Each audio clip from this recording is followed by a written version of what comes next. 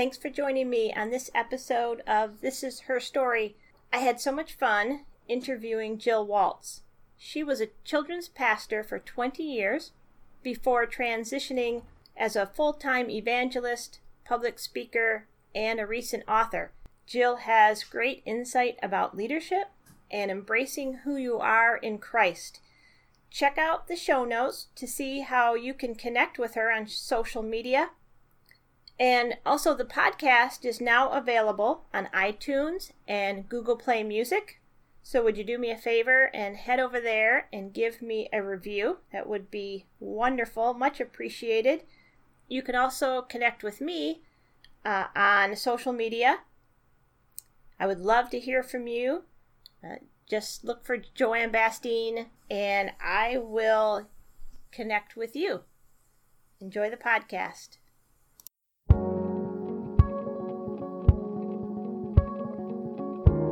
We really need to tell better stories instead of complaining about it, right? What if we just start telling the stories and really flood the airwaves with something different?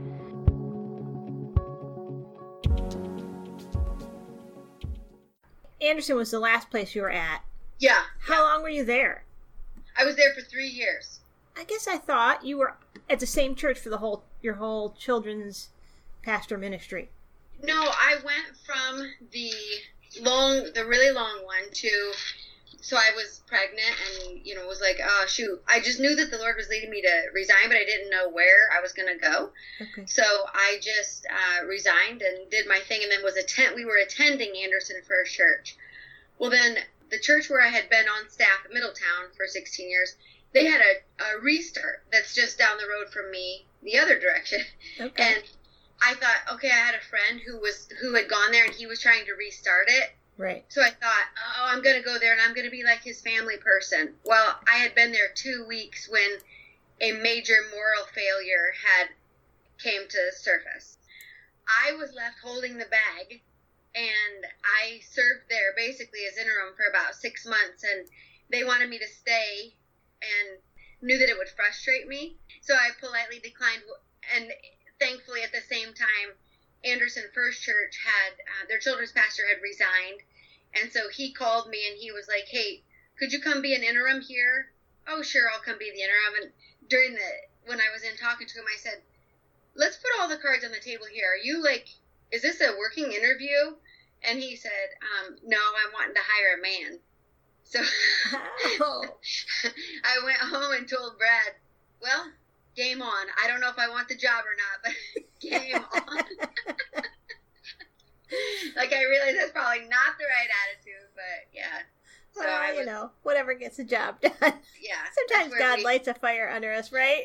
Totally. So yeah, then long story short, I ended up staying there for 3 years, and so now here I am.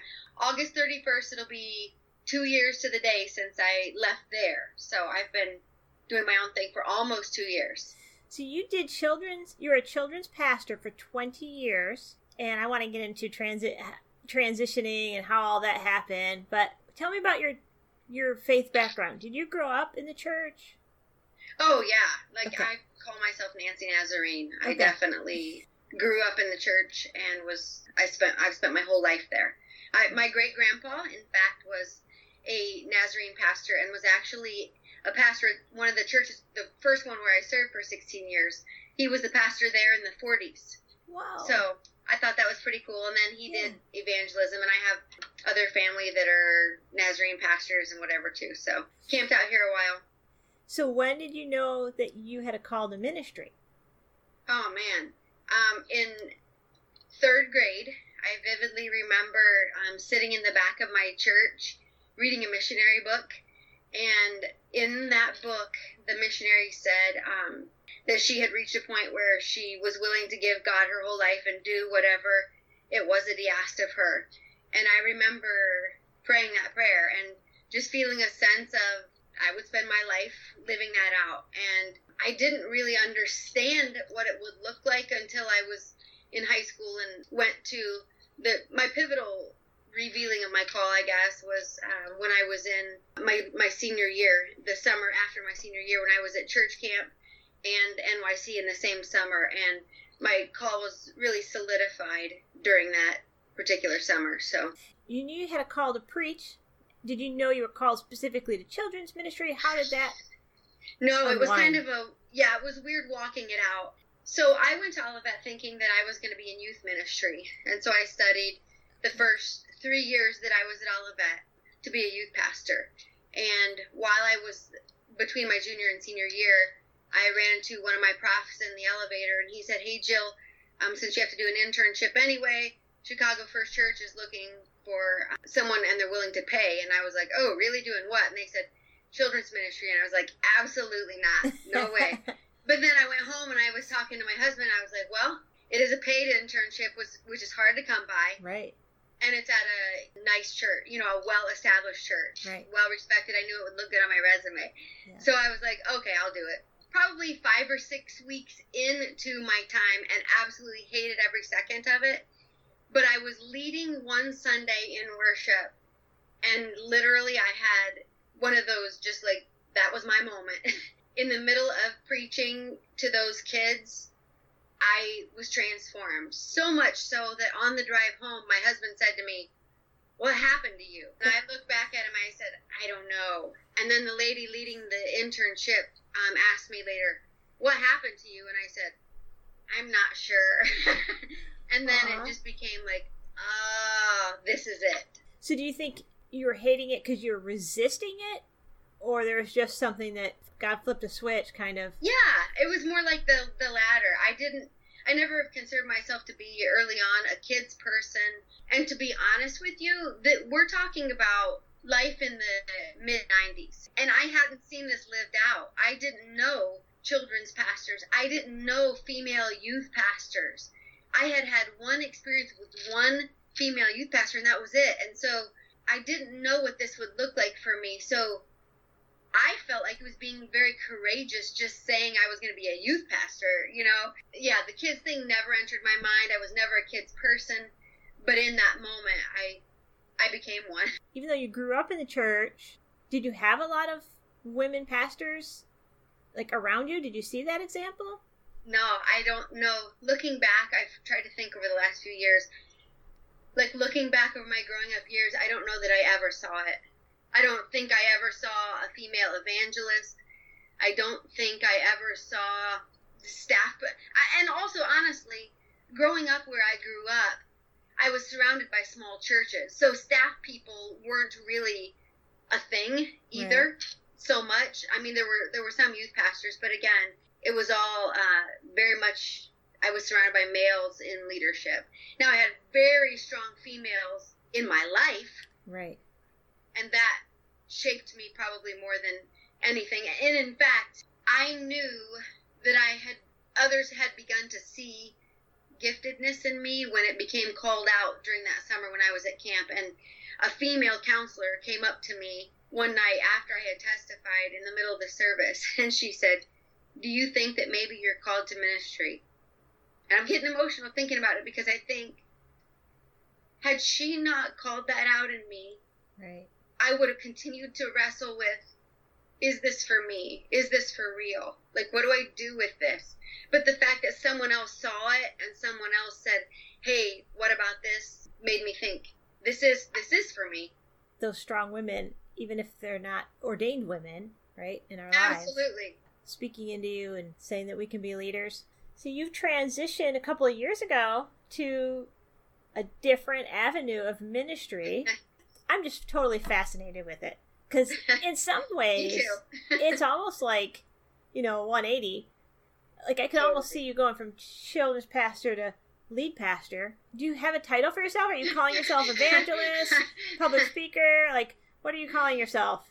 I call myself a hot mess, I would say. No, I'm embracing, and to be honest with you, over the last couple of years, I've had a bit of an identity crisis, because right, I lived under that one title all of my adult life, and I didn't expect that it would ever change. Right. But I'm embracing the idea of calling myself an evangelist now, because that's my roll code in the district minutes, that tends to make the most sense to people. So that's what I've kind of just come to terms with the fact that, yes, I am an evangelist, because that is what I do. I go around and I evangelize. So no, I evangelize, I think, in a couple different senses. I evangelize my love of leadership and church leadership, but I also evangelize, obviously, Christ and the gospel message. So you're going all over, and you're speaking, you're doing conferences. I just saw that you're going to do a webinar on the discipleship place, right? Yes. So that was really cool. I saw your name pop up. Oh, yeah, look. I'm excited. So how did this transition happen? Tell me about, what was God doing and saying in your life to say, okay, this is a new season? The transition for me had become, I had a sense that I couldn't explain had begun to happen in me over about a year-long period towards the end of my time at Middletown. And I just knew that something was going to change, but I kept waiting for the answer. I kept waiting for, well, then I need to have the next step. I need to have the next step. And I wrote in my journal on January the 11th, God, you and I are about to go on a grand adventure. And I didn't know what that looked like, but like I said, I just had this wrestling inside of me. And so I said to my husband, listen, I feel like I'm being led to resign. And I think what I'm probably going to do is children's evangelism. And I'll just keep the whole children's ministry thing going, but I'll travel and do kids stuff. And so he was like, okay, well, you want to try to last through the end of the year? And I said, yeah, I think that's probably a good plan. Well, on February the 14th of that same year, I discovered that I was pregnant. And it was a very unexpected pregnancy because I had a 9 and 10-year-old at home at the time. And so my whole world really was rocked, and I got really, really, really sick. And so we ended up quitting way sooner than I had anticipated, but left that there on feeling like Abraham, like, okay, I've only gotten this one piece of the puzzle that I have peace about, but the rest of it I'm still wrestling with. And so, God, would you make that clear to me? And in those months, I really still wrestled with the fact that I didn't know where or what. And so I remember taking walks. We have a woods out back of our house where we have a trail. I remember walking through that trail many times just praying, God, show me, because I'm a planner and I'm a doer, and I don't like the messy middle, the waiting. And I found myself living out the day-to-day of what that messy middle would look like. And so that's kind of just how that all evolved. And, then after my daughter was born, like I said, I ended up going to small restart for a time. And it's been a crazy, since April 10th, 2011, my life has changed so dramatically in ways that I never would have, when I began ministry, I never would have expected. Now, I feel like I've always wrestled with this. I do have a call to speak and to preach more than I was doing just in children's ministry. I always knew that there was another piece, but I had no clue when or how that would all play out. And so it's been an adventure to sit back and just kind of enjoy the show in some ways. Because I met you, and I think you had just resigned, right? Or you were getting ready to resign, something like that, from Anderson. I remember. And so that was from 2011 to, when did you leave Anderson? I left there in 2016. So that was 5 years. Yeah. That's a long waiting. I think, we think this transition should happen in 3 to 6 months, right? Oh my goodness. That's a 5-year journey. Yes. I'm a 3 on the Enneagram. Okay. I'm an achiever. I'm a list checker offer. I'm a firstborn. It's not pretty for me to have to wait. And right now I'm sort of in that season again. I feel like the Lord is preparing me for something. Right. And I'm waiting, and it drives me nuts most days. I'm in a waiting spot too, but I'm okay to drag my feet a little bit more. So now that you've got your JillWaltz.com, right? That's you. You've written a couple books. So how many books? I have 3 books that are all available in electronic and paperback format. And then your newest one just came out. What's that one? That one is called Imagine This: Insight into the Parables. And if you'd have told me that I would have ever written anything on the parable, like I don't know, it's just funny to me. But that's just out of my own, it's a devotional book, designed to help. My real passion is to help people who have grown up in the church like I have, to go deeper and understand who they are in Christ and how they're supposed to be living out their call. So these books, the two of them anyway, are written specifically for people who have grown up in the church and maybe just need to look at things from a different perspective. I think that's important. I think there is a need for that very much. Yeah. One of the things I'm learning about myself is that I'm not I don't claim to be like other leaders. I used to be very intimidated by people that I thought were way smarter than me. And like there are some that I've just, still I'm in awe of how intelligent they are. And I feel like I'll never measure up, but that's not my call. My call is to take, the message that the Lord's given to me and to use it and to share it without hesitation and without feeling intimidated. So in some ways I feel like what I do speaks to your average person. So I'm learning to lean into that rather than letting it intimidate me. You lead in a lot of different areas. I know you're doing a bunch on social media. It's a lot to manage. Let's just say that. Yeah. And then you're part of the regional committee, Olivet Regional Women's Clergy Committee. Yes, I don't know. Yes. We should figure out an acronym or something because right. it's just it's a mouthful. Yeah, it's really long. And we don't really even know what we exactly do. But exactly. We get together and we talk about PalCon. That's right. Which is coming up. And my son thinks that is the most hilarious thing ever. He says... Comic-Con. Yeah, like Comic-Con. He's like, PalCon? Like, does that mean pastors dress up? Do they dress up like John Wesley and Calvin and Moses? And do they have capes and stuff? And I'm like, I don't know, but we should totally put that on the docket for the next one. And we all need tapes. Seriously, I'm all over that. You don't... Okay, I'm going to let you in on a little secret. I have, because of my children's ministry days, and I'm so crazy nature, like, I just love to have fun, right? I have 5 totes downstairs in my basement that are categorized. I have a catalog in an Evernote file of every random costume I own. Oh, I have a foot costume. I have a ketchup costume. I have a fat baby costume. So I'm doing this podcast for a lot of different reasons. One, I want to tell people's story, women's stories, because we have allowed the fundamentalist voices to come in and squeeze out a whole chunk of the body of Christ. I want us to tell better stories together. Who are you influencing in that area, as far as either women or men? Who are you influencing right now and helping them tell better stories about women in ministry? Ooh, that's a good question. I mentor like several different people. One of the most gratifying things about being in ministry long term is when you start seeing your old kids, you like actually being called to ministry themselves, and then when they're in positions of, oh my goodness, what do I do?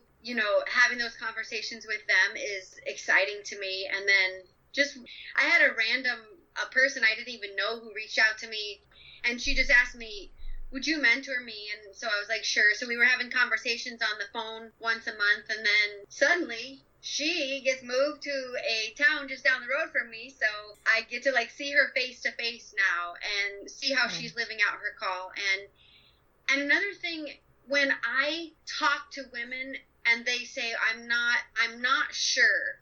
Right. I'm not sure what to do. Then I push back and I say, why not? Right. Sometimes you just need to, push back a little bit, I think, and challenge them to grow their thinking. Why not? Why not? Why couldn't you be? You're obviously gifted.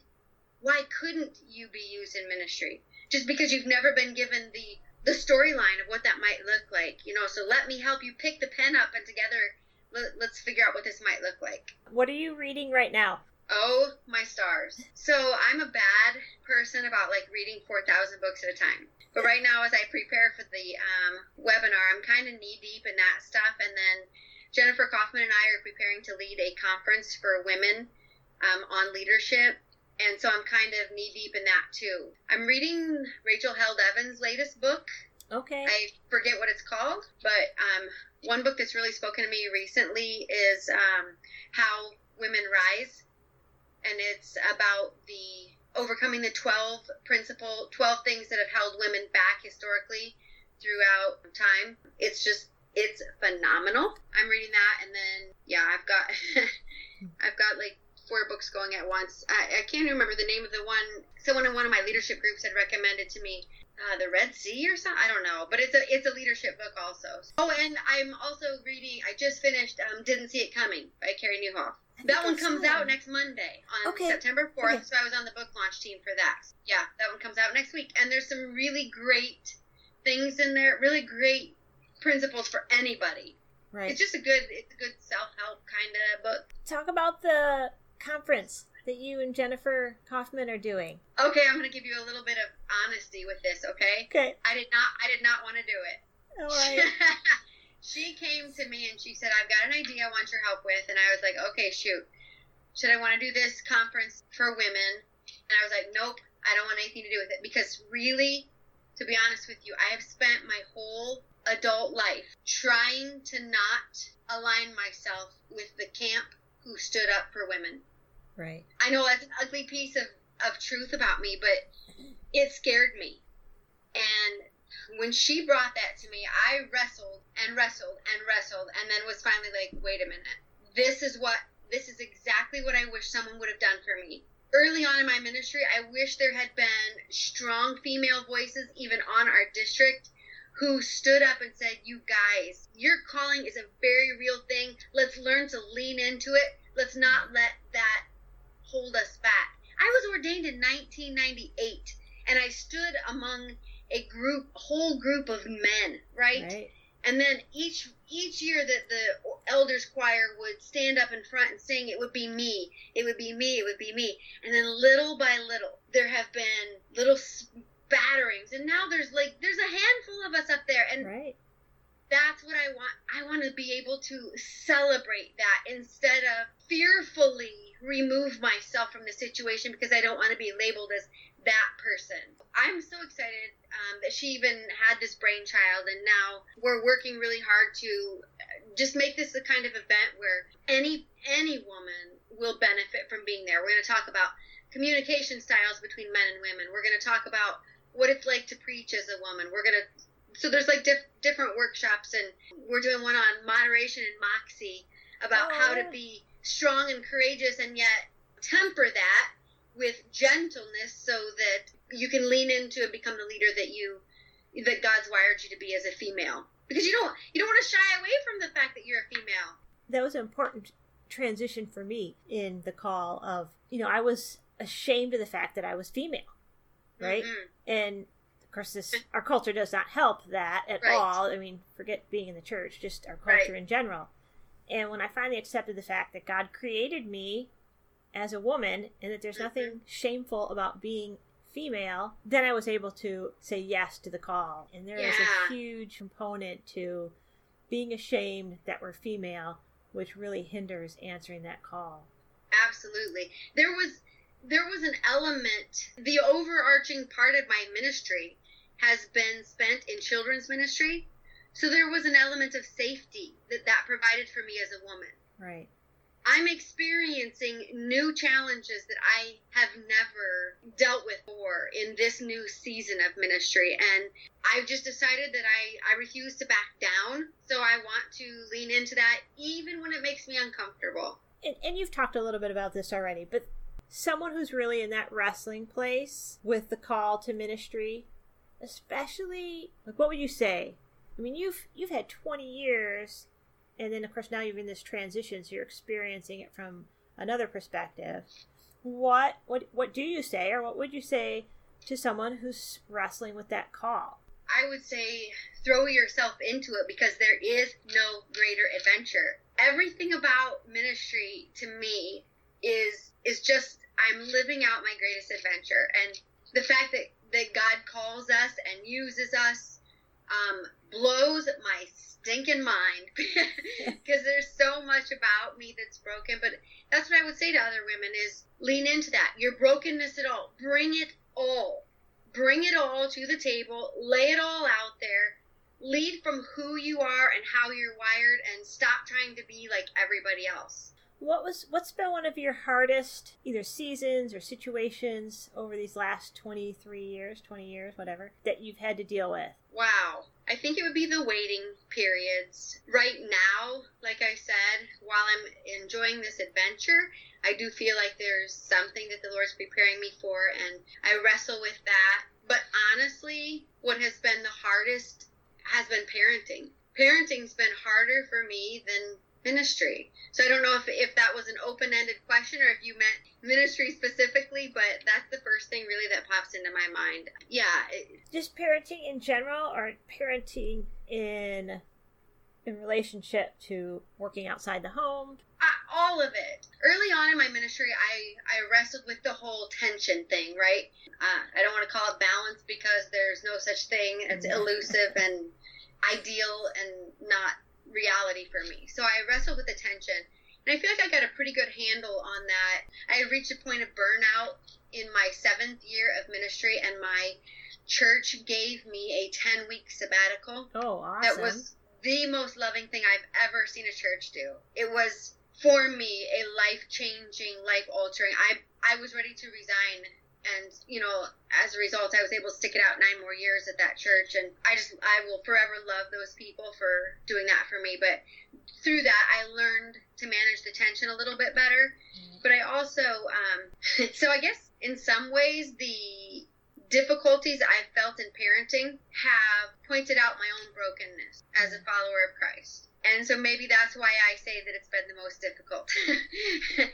It's caused me to grow in my own faith more than anything I've ever endured. Yeah. So maybe that's why that feels like why that popped into my mind at first. Now, I asked who you were influencing, but who is influencing you right now?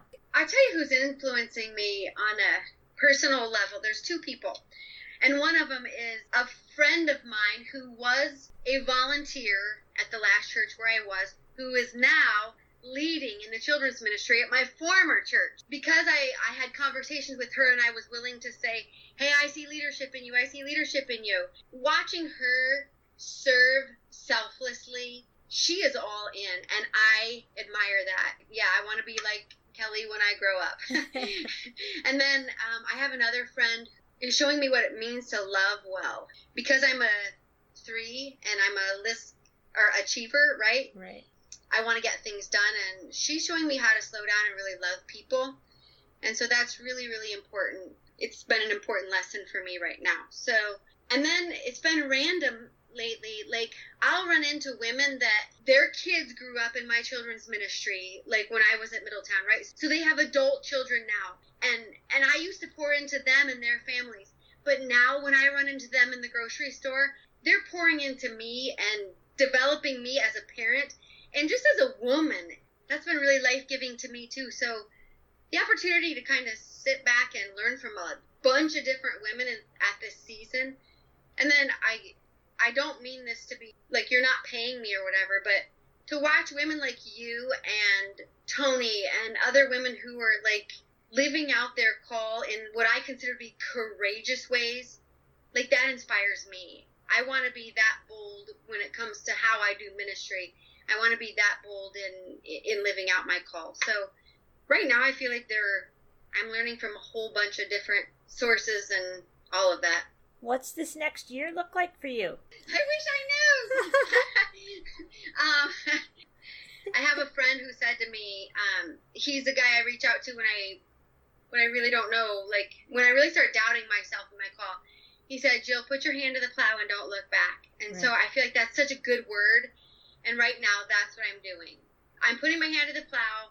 I'm taking every opportunity that comes my way and really working to enjoy it and not freak out about what's beyond. Yeah. I have another friend on our district who, I'm a huge Bob Goff fan. Love the whole Love Does book and love, or Everybody Always and all that. So we have this Bob Goff quits something every Thursday. And so he texts me every week and says, what are you quitting this week? And so my thing I'm quitting, as of a couple of weeks ago, was obsessing about my future.